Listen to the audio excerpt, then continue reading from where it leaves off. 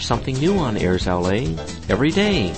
My name is Dr. Bill Takeshita, and I'm the Chief of Optometric Services at the Center for the Partially Sighted in Los Angeles, California, and the Consulting Director of Low Vision at the Braille Institute of America.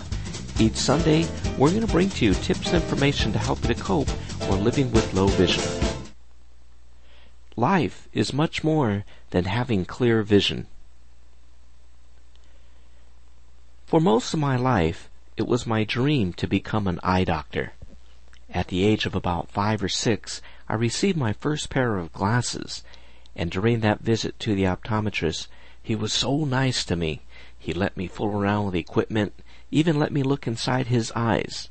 And when he put those glasses on me, I just could not believe what a difference it made. It made everything so clear. When I went home that afternoon, I jumped out of the car and all the kids were ready to play baseball. And they laughed at me.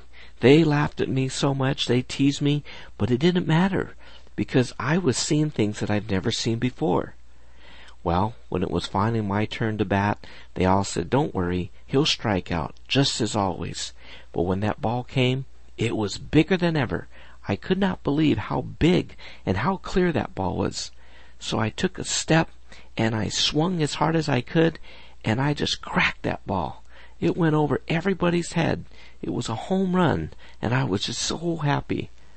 From that time on, I've always decided that I was going to become an eye doctor. I wanted to help all those other kids who were like me, who were always teased. But unfortunately, things didn't always go as well for me as I liked. I did become an eye doctor. I went to school at UCLA. I then opened up my own practice and was working at the Center for the Partially Sighted, where we help children and adults who were low vision. But about 2004, I ironically developed my own eye condition, and I began to lose my vision. This was extremely hard for me because I didn't know how to do anything else other than to be an eye doctor. You see, I love being an eye doctor so much that I even work 7 days a week. I was married, I had 2 children, life was going great. I would bring my kids into the office with me on Saturdays and Sundays as I was doing payroll and other paperwork, but everything was fine. But when I had to give up practice, I didn't know what to do. I became angry. Why would God take this away from me? Here I was helping so many people. Why would He take away my gift? Why would He allow me to lose my sight so that I couldn't help these people? Every day I stayed home and I sat. I sat outside in my backyard and I kept thinking how unfair this was. Why couldn't this happen to a criminal? Why couldn't this happen to somebody else? Why is it that I am the one who is chosen for this? As I became angrier and angrier, I later became depressed. I didn't want to go out. I didn't want people to see me. I was afraid they might see me trip or stumble, or they might tell that I couldn't see well. I started to get angry at my wife, June. And as I became meaner and angrier with her, she still stood right behind me. She never got angry with me. We never had an argument or disagreement, and she just took it. But I later learned that this was affecting my entire life. My kids didn't seem as happy. They told me that things aren't fun anymore. I don't want to play with them. When we used to go places on the weekends, I never go. That I just don't seem to be part of the family. In fact, one day, my son, he was about 9, he said to me, "Dad, this isn't only affecting you. This is affecting everybody else. It's hard for you, but it's also hard for us." And when he said that, it really shook me up.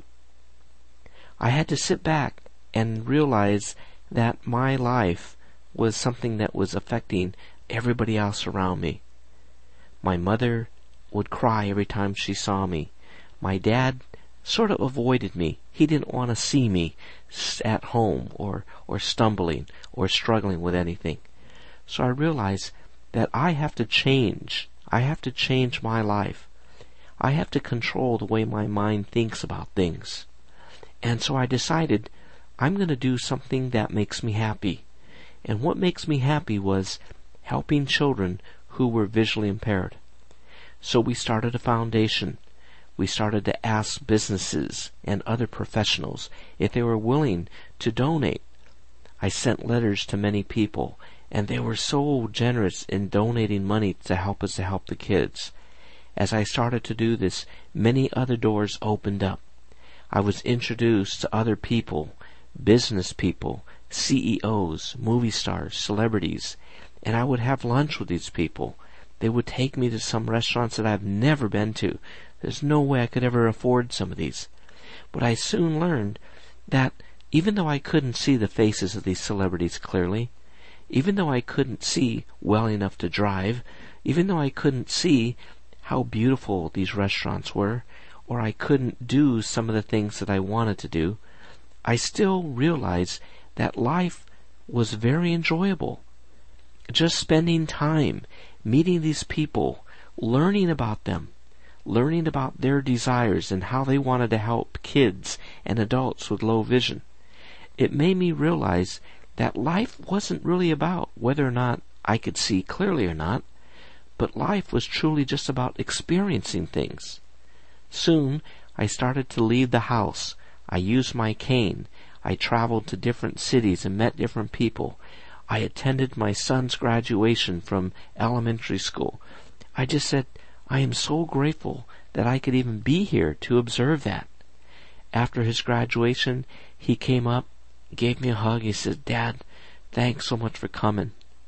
Now here I was, thinking that he would be so embarrassed to have his blind father at this, but he was just happy that I was there. He could care less if I saw him or not. He was happy that I was there to be part of that ceremony. So overall, I want all of you to think about how lucky we all are to be able to be part of things. The next time that we're out having breakfast with a group of our friends and having coffee, smelling the fragrance of the coffee, or maybe that you ordered bacon and eggs, it's just so enjoyable. Or having dessert with your friends and family and having that bite of a strawberry sundae.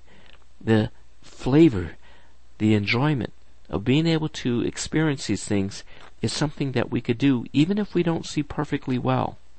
And if we enjoy all of these things, we will soon learn that life is more than just how clearly we see. For Airs LA, this is Dr. Bill Takeshita. This podcast is intended solely for the use of the blind and the print-impaired audience. Any unauthorized use is prohibited.